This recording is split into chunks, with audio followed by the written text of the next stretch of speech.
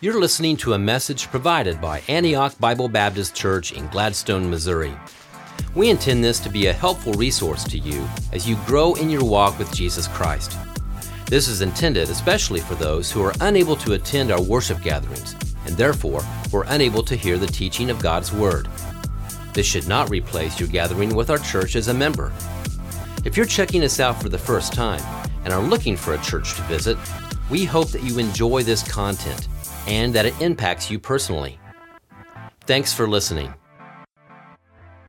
All right. Good morning. If you have your Bible this morning, and I hope you do, or an advice to have the Bible on it, that's great too. So if you have your Bible, Matthew chapter 10, verse 26 through verse 42 will be our focus today. One of the benefits of teaching and working our way through a particular section of Scripture like the Gospel of Matthew, we begin to experience sections of Scripture we probably normally wouldn't look at or teach. That's good, church. I probably wouldn't have selected this passage to teach if I was just going to teach something from the Bible. I don't say it in a bad way, but it's a good way, isn't it, church, that we just move our way through a section of Scripture. And I believe that God has these sections of Scripture obviously for us, amen, to learn and to listen and to grow in the grace and knowledge of our Lord Jesus Christ. Our focus today is on Matthew 10, and Matthew 10 defines the marks of a disciple. What does a disciple look like?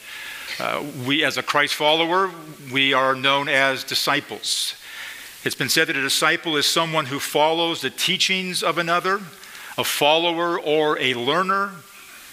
Applied to Jesus, a disciple is someone who loves, learns, and lives like him. I think it's a great definition of what it means to be a Christ follower and to be a disciple.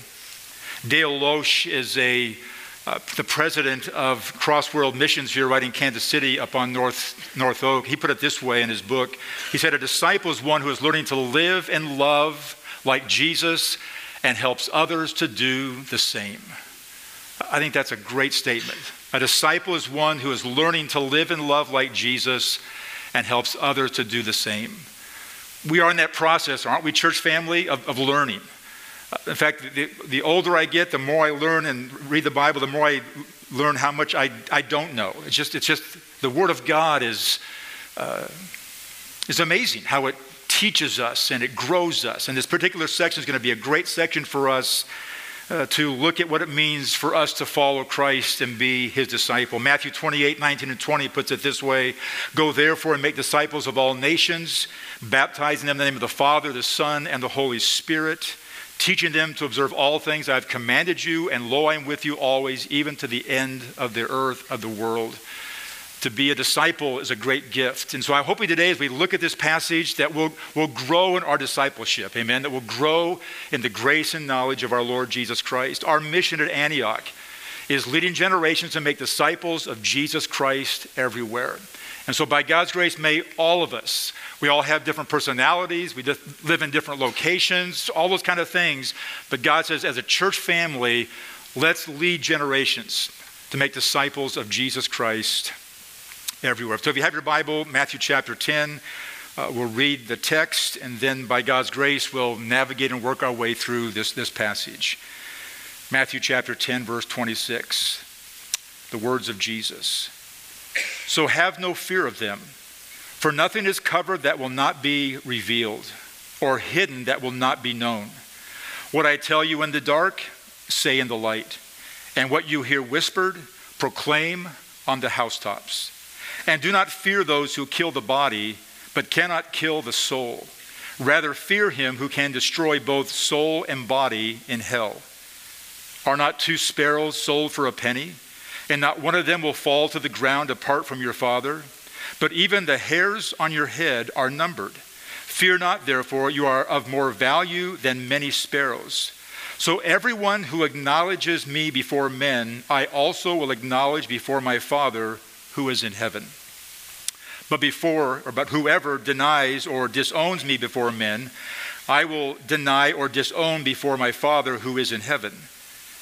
Do not think that I have come to bring peace to the earth. I have not come to bring peace, but a sword. For I have come to set a man against his father, and a daughter against her mother, and a daughter-in-law against her mother-in-law. And a person's enemies will be those of his own household. Whoever loves father or mother more than me is not worthy of me. And whoever loves son or daughter more than me is not worthy of me. And whoever does not take his cross and follow me is not worthy of me. Whoever finds his life will lose it, and whoever loses his life for my sake will find it. Whoever receives you receives me, and whoever receives me receives him who sent me. The one who receives a prophet because he is a prophet will receive a prophet's reward. And the one who receives a righteous person because he is righteous, a righteous person will receive a righteous person's reward. And whoever gives one of these little ones even a cup of cold water, because he is a disciple, truly I say to you, he will by no means lose his reward. Let's pray together. Father, thank you for the truth of your word. Thank you for this section in Matthew's gospel. Give us your leadership as we navigate through this passage. Give us ears to hear and hearts to obey. Thank you, Father, for your faithfulness.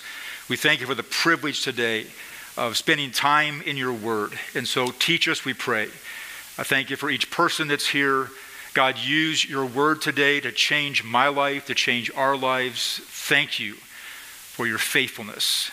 Thank you for your grace. And we commit our moments to you, we pray in Jesus' name. And together, church, we said, Amen. We're going to look at three marks of a disciple. A disciple, first of all, represents the gospel. A disciple submits to authority. And a disciple follows Jesus. Look here in this first section of chapter 10, verse 26 and 31. It's important to notice this phrase that he gives us here in the opening verse. So have no fear of them.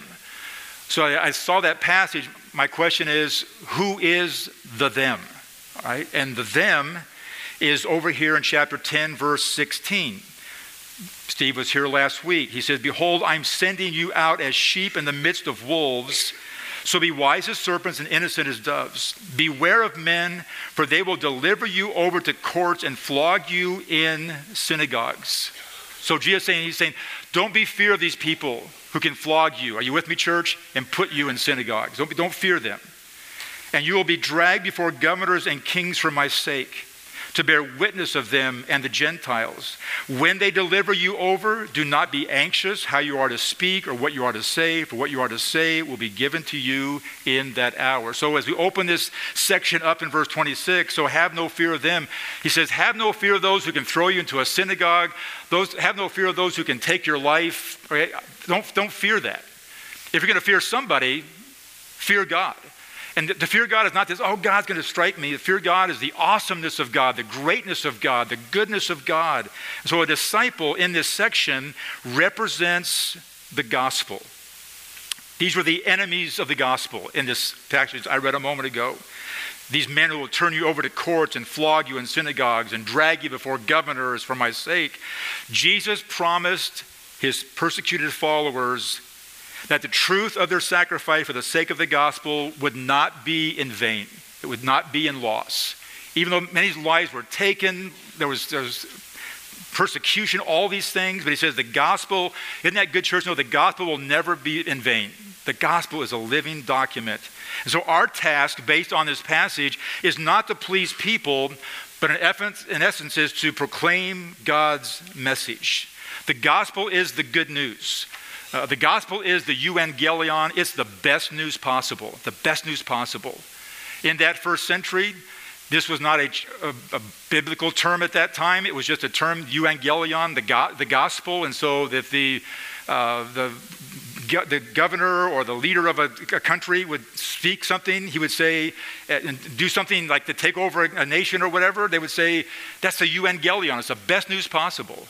And they would have people that would give words and send words back and just heralds and just say, here's what happened in this particular area of the nation and of the world. So that euangelion was a word used in a secular term, and now it's used in a word that God's given to us in the gospel. It is, church, and we never graduate from the gospel, amen? The gospel, we never graduate from the gospel of Jesus Christ. And so in verse 27, he's saying, whatever I tell you in the dark represents this. Whatever I tell you privately, speak in the light publicly. And whatever you hear whispered in the ear, proclaim or preach on the housetops. So he's saying, be bold, all right? Be bold. Now, we're all wired differently. We all have different personalities. There are some perhaps in this room and watching who are bolder than others. But as I see this passage, I need to be growing in my boldness. Not just boldness to just speak into somebody's life about the gospel of Jesus Christ. That phrase, to proclaim from the housetops, is an expression of announcing a message publicly. And in those days, they had houses that were pretty much flat on top. And they would be able to sit up there. Sometimes they could get up through the house or outside and get up there and they could see, and there would be cool breezes. So the idea is that, man, get up on that rooftop. So climb up on your roof today. And the idea was just proclaim the gospel of Jesus Christ. So he's encouraging them, even though there's going to be persecution and trouble and difficulties, don't forget to proclaim the gospel of Jesus Christ. So he's challenging, in essence, his disciples to go public. That by the grace of God, we would go public and not be secret disciples. Again, we're all wired differently. I'm convicted by this passage to be bolder, to speak of not harsh or heavy or hurtful, but to be bold with the gospel of Jesus Christ. That's a good word for us, church. He's challenging them to go public. People may not understand the gospel message, but they need to hear the gospel message, and God has given us the privilege of communicating the gospel message of Jesus Christ, the gospel of the good news. And so he's challenging his disciples and you and I to declare the gospel with boldness. The word boldness is a word that means outspoken, or courage, or confidence, or to act. That God would give us as a church family greater boldness, not harshness, not mean, but just boldness to just speak about Jesus. Amen, church? Amen. Have you been there before where you wanted to say something? You've been in a conversation and you want to say something, you should say something, and you don't. Right? So this is a good reminder for us in this passage that by the grace of God, we would grow in our boldness. In Acts chapter 4, verse 13, it puts it this way. The members of the council were amazed when they saw the boldness of Peter and John, for they could see that they were ordinary men with no special training in the scriptures. They also recognized them as men who had been with Jesus. Isn't that a great statement? They weren't very smart people. They weren't trained in the scriptures, but I'm telling you what, they were people that you knew they had been with Jesus. And I like this. They were in the council, and they were amazed at the boldness of them. And in that first century, many of them lost their lives for the cause of Jesus Christ, imprisoned, but yet they were bold. They were bold. It's a good call for us of boldness. Pastor Craig Groeschel puts it this way. He defines boldness. Boldness is behavior born out of belief. Boldness is behavior born out of belief. In verse 28, he says, don't fear those who kill the body but cannot kill the soul. Rather be afraid of those who can destroy the body and soul in hell. And so he's just saying, don't let persecution derail you. Stay faithful to the gospel. He's making the point that God is the one we should fear. We shouldn't be fearing other people. And I can become fearful of other people, what they think about me, what they're going to say about me. And God is saying, don't be fearful. Don't be fearful. Don't be a coward before God. As I worked through this passage and read different sections of scripture and read different books about this, one person said, don't be a coward before God, because being a coward before God can have eternal consequences. Have you been there before where you said, I should have said something and I didn't say something, and you never get a chance again to say that something? All right? This is good for us, church. It's good for us to feel the weight of this. I'm not trying to be like this. It's about like this, amen? We're all in this together. That how can we grow in our boldness of representing Jesus Christ and the gospel? He says in 28, And do not fear those who hear the body, but rather fear him who can destroy both soul and body in hell. He's talking about God has the ultimate. He says, rather fear him, God who can destroy both soul and body in hell. The word hell there is the word Gehenna. Gehenna was a valley in Jerusalem. That was a valley that was a dump, and they would burn and rubbish and trash constantly burning. And that word there, hell, Gehenna, is a symbol authority, a symbol term of really speaking of the final judgment. All right, hell is the final judgment of those who do not receive Jesus Christ. And then in verse 29 and 31, he uses an illustration. Are not 2 sparrows sold for a penny? And one of them will fall to the ground apart from your, and no one will fall to the ground apart from your Father's will. Sparrows, it is said in that section of Scripture, in that time, was the cheapest thing sold in a market. The penny refers to just a small Roman copper, worth less than hardly anything. And the point is that if God cares about the lesser things, which are sparrows, how much more does God care about the greater things, which represent people? Right? That God wants us to represent people. You see, to God, thank God, we are the greater value than many sparrows. Isn't that encouraging today, that you're more valuable than a sparrow? Right? Sparrows, we don't even think much about sparrows flying around. Don't think any of them. And so if God cares for the sparrows, and he does, think how much he cares for you and cares for me in this whole process of advancing the gospel of Jesus Christ. He says in verse 30, but even the hairs on your head are numbered. Meaning that God has absolute, total knowledge of every detail of your life. Every detail of your life. And he uses this illustration about the hairs of your head are numbered. I did some research this last week. According to Harvard University, the average numbers on the head of an individual is between 90,000 and 150,000. So I counted them this. Okay, so I'm looking around here. Some people I see maybe not even 90 could do it. Yeah, sorry, Neil, that's not going to happen, man. But isn't it? But the point of that is, he knows, right? He knows. If he knows the hairs on my head, he knows the need in my life. He needs a need in your life. What a good God we serve, amen, church? What a gracious, good God we serve.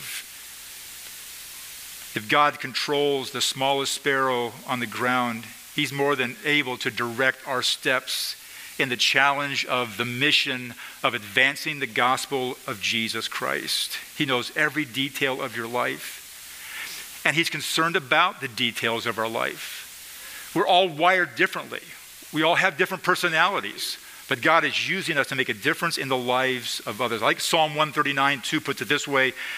God said, you know when I sit down and when I get up, you know my thoughts from afar.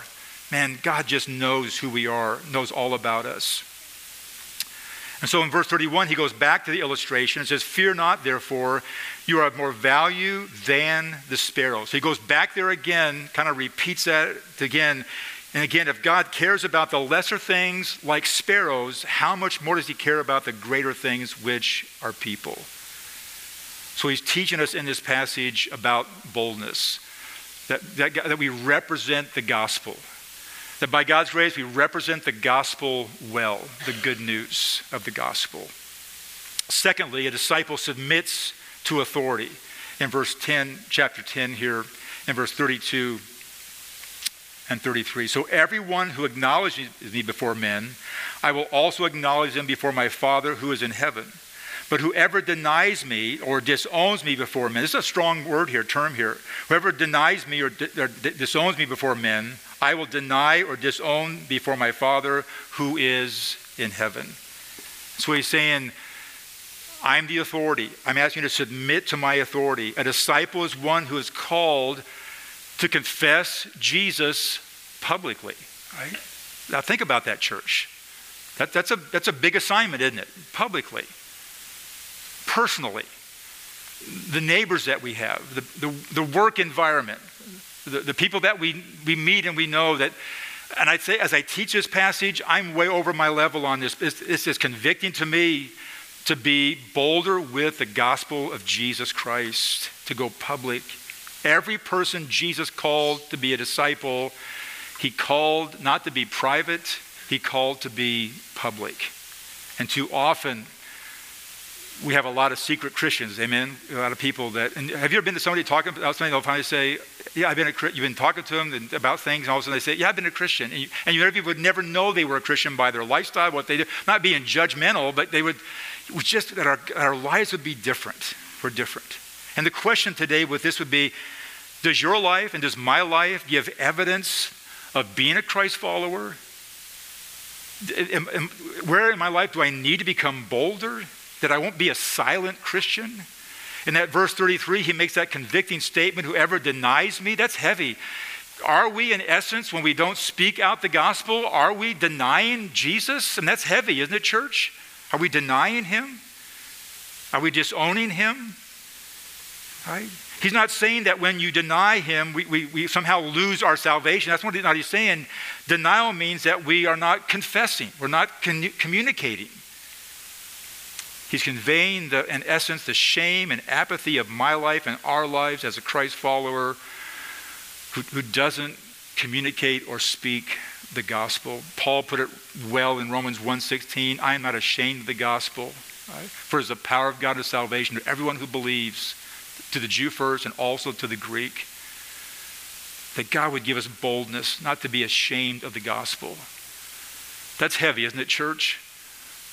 To feel like there's times, many times in my life, when I don't want to be ashamed of the gospel, but I am ashamed of the gospel. Have you been there in those situations where you just were having a conversation and it began just to open up and then you just didn't step into it? Anybody ever experienced that kind of a thing? Maybe you have. We've just been having a conversation and it was just right there and you just didn't say it, right? Didn't say it. So I'm not today trying to be a Debbie Downer and this. I'm just saying by the grace of God to be confident that God will use your personality, your story to make a difference in the lives of others. 2 Timothy chapter 2, 11 through 13. Paul writes, this saying is so trustworthy. For if we died with him, we will also live with him. If we endure, we will also reign with him. If we deny him, he will also deny us. If we are faithless, he will remain faithful, for he cannot deny himself. Again, not losing salvation, but that's a heavy, but Paul just lays it out there. This is a saying that's trustworthy. For if we die with him, we will also live with him. If we endure, we will also reign with him. If we deny him, he will also deny us. If we are faithless, he remains faithful. Thank God, amen, when I'm faithful and you are unfaithful in advancing the gospel, that God is faithful, right? That God is faithful in our lives. So a disciple represents Jesus, represents the gospel. A disciple submits to Jesus. And then a disciple follows Jesus in verse 34 through verse 42. We'll pick it up here in verse 34. He said, do not think that I have come to bring peace to the earth. I have come to bring peace. I have not come to bring peace, but I have come to bring a sword. I've come to bring a sword. The word sword here is a term that is a reminder not of taking a sword to kill someone, but it represents disciples in essence. He says, we got to be going to war. That's kind of the idea of this sword, going to war. Take up swords, he's saying, against those who are persecutors. All right, take up your sword. And so this word sword then is rather not a literal sword to kill somebody. It's a metaphor. It's a symbol of conflict and division between those who believe Jesus and those who don't believe Jesus. Right? Don't believe Jesus. In verse 35, the dividing line between those who accept Jesus and those who reject him would even affect families. In verse 35. For I've come to set man against father, and a daughter against her mother, and a daughter-in-law against her mother-in-law. So he's just saying, it's about the gospel, all right? And it may offend somebody. It may offend one of your neighbors. It may offend one of your family members, all right? Even families. It was probably about 20 years ago, we had a young lady who was invited by another young lady at our church to Antioch to come to worship here. And she had come for a number of weeks. And there was a time that she put her faith and trust in Jesus Christ. And it was just a sweet lady, probably about 21, 22 years old, and came to Christ and then wanted to be baptized. And so we said, yeah, we'd love to be able to baptize you. And so she wanted to talk to her parents about baptism. And as she was visiting with her parents about baptism, they said this to her, that if you get baptized, we will disown you. Right? Disown you. She was part of a family dynamic who, again, didn't believe in Jesus, had other different beliefs. And then they told her, if you get baptized, and she told me this personally, we will disown you. And so we had these conversations. I said, how's it going to feel? How are you going to work this out? What's going to happen? She said, I've got to get baptized. I want to be baptized. And so she was baptized here at Antioch, and then was part of our church family. Her parents did disown her. She moved out to California, came back a few years after that. I said, how's things going with you and your family? She said, my family still disowns me because I'm a follower of Christ. As I thought about that, we don't think about that much in our culture, but there's just the weight of that. And so you just feel the weight of what's happening here, this dividing line between those who accept Jesus and those who deny Jesus. It even has a big effect on families. You may experience that maybe in family dynamics and family get-togethers where some are unbelievers and some are believers, and sometimes the tension of that, the challenges of that, all right? It's a difficult situation. It's challenging. And so in verse 36, Jesus, and a person's enemies can even be those of his own household. Whoever loves his father and mother more than me is not worthy of me, and whoever loves son or daughter more than me is not worthy of me. These are heavy statements that he's making. It's not that we're to hate our family. The point is, it's Jesus first.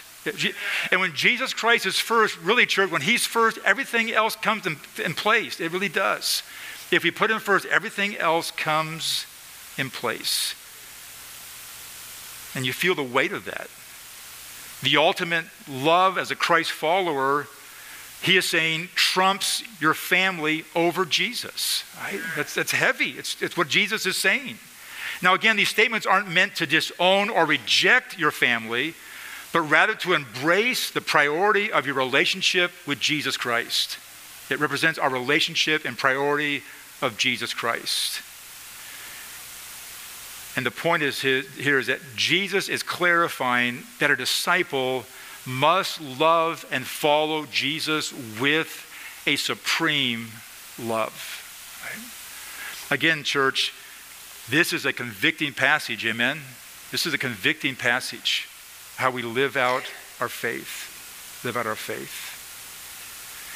As I looked at this passage, I began to think about this process of families and how they can work together. Here's a thought that came to my mind, that we should expect that normally following Jesus, I believe, makes us a better husband. That makes us a better wife, mother, son, or daughter. I think when we live for Jesus, we can actually have a better life. We can have a better family. A better family. Jesus is saying that our love for him should take precedence over everybody else and every other thing. This is a challenging passage he's given to his followers, and he's given to us today in this moment. Verse 38, those who do not take up his cross and follow me, he says, are not worthy of me. The cross represents a symbol of death. To take up a cross, he's saying not take up a literal cross, it's a metaphor meant to take up God's will for one's life. In the same way that the way the cross was the Father's will for the Son's life. That God's will for our life is to take up his cross and to follow him. To be faithful, to follow Jesus. Matthew 16:24 through 26 put it this way. Then Jesus said to his disciples, if anyone wants to follow after me, let him deny himself. Let him say no to himself. Take up his cross and follow me. For whoever wants to save his life will lose it. But whoever loses his life because of me will find it. For what will it benefit someone if he gains the whole world yet loses his life? Or what will anyone give in exchange for his life? These are heavy words that Jesus gives to us, aren't they, church? They're convicting words that Jesus gives to us in this passage of Matthew's gospel. So what does it mean to be a follower of Christ? You may know the name David Platt has really a heart for missions and a heart for the following of Christ. He says this, that the call to Jesus, or the call to follow Jesus, is a call to forsake everyone and everything other than him. It is a call to radical abandonment. That's a heavy statement, isn't it, church? Right? It's a call to forsake everyone and everything other than him. Again, in verse 39, these are weighty words. Weighty words. Earthly life is temporary, he's saying. And those who hold on to it are holding something they can never, ever possibly keep. So he's reminding us of this eternal value that we have to God that wants to use our lives to make a difference in the lives of others. And so he's saying when it comes to the cross, there are two alternatives.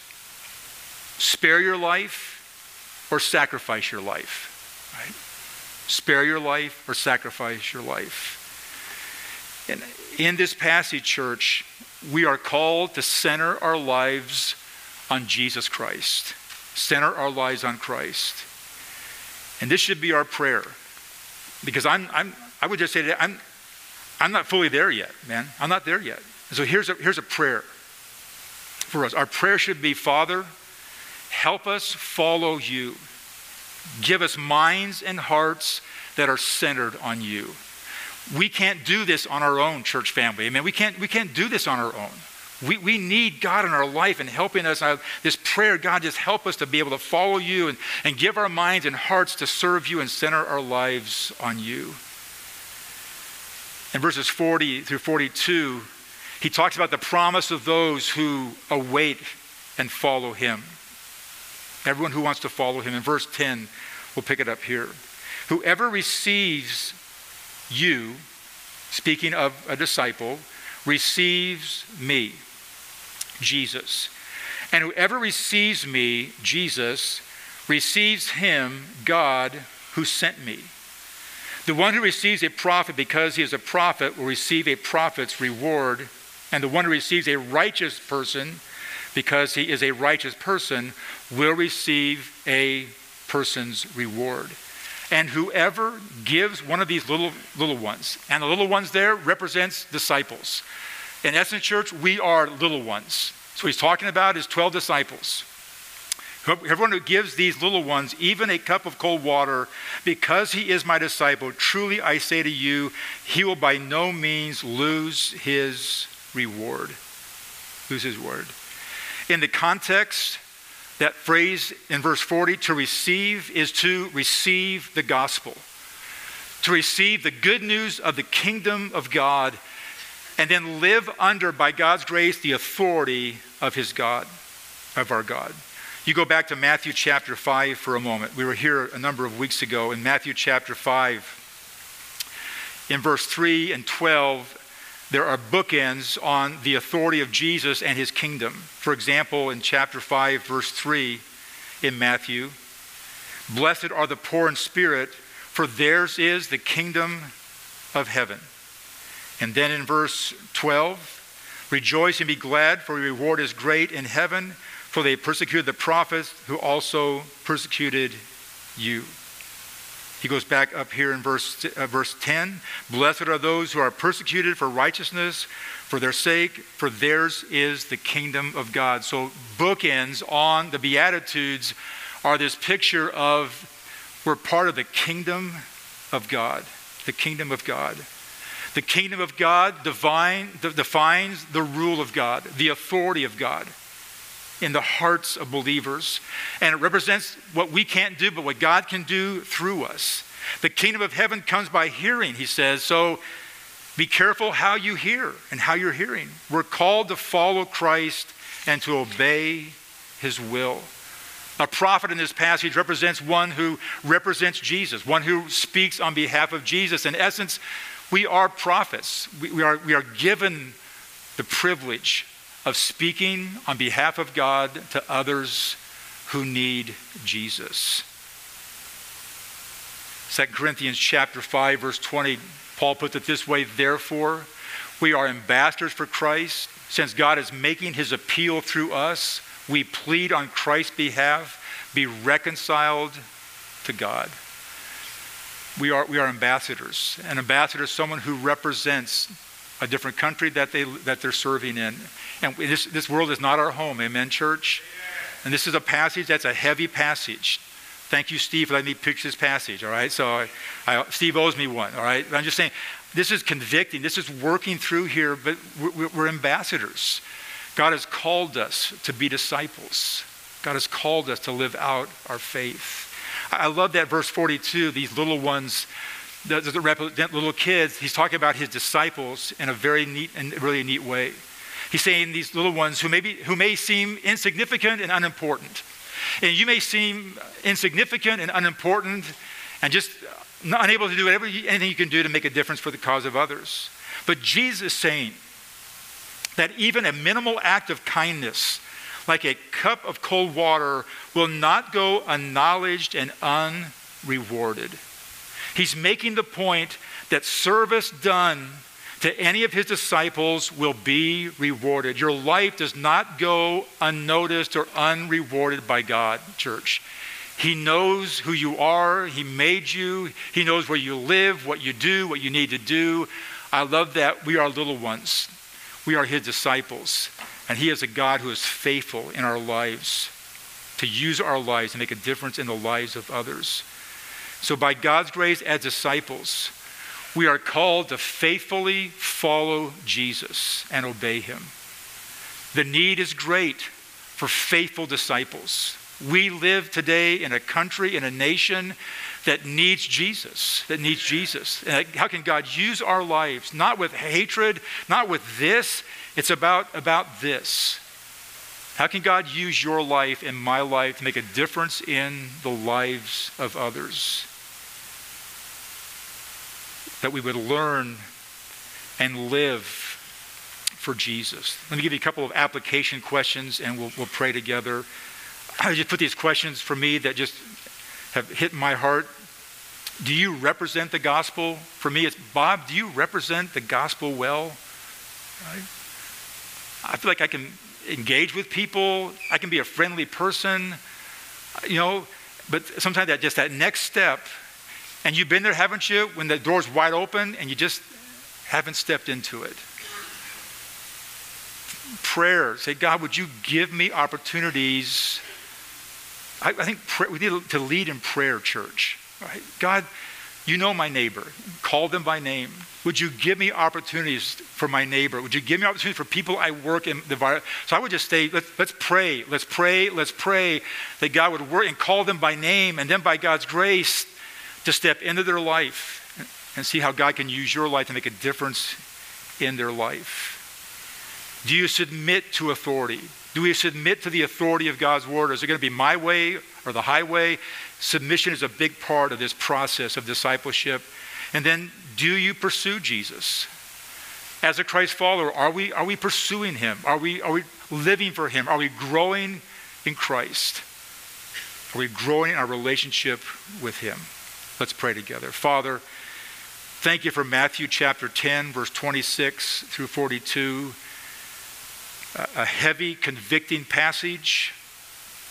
I feel like I'm teaching above my level of living this out. I'm convicted by that. I thank you for the convicting work of the Holy Spirit, that God, you would use my life to make a difference in the lives of my neighbors and the people that I interact with.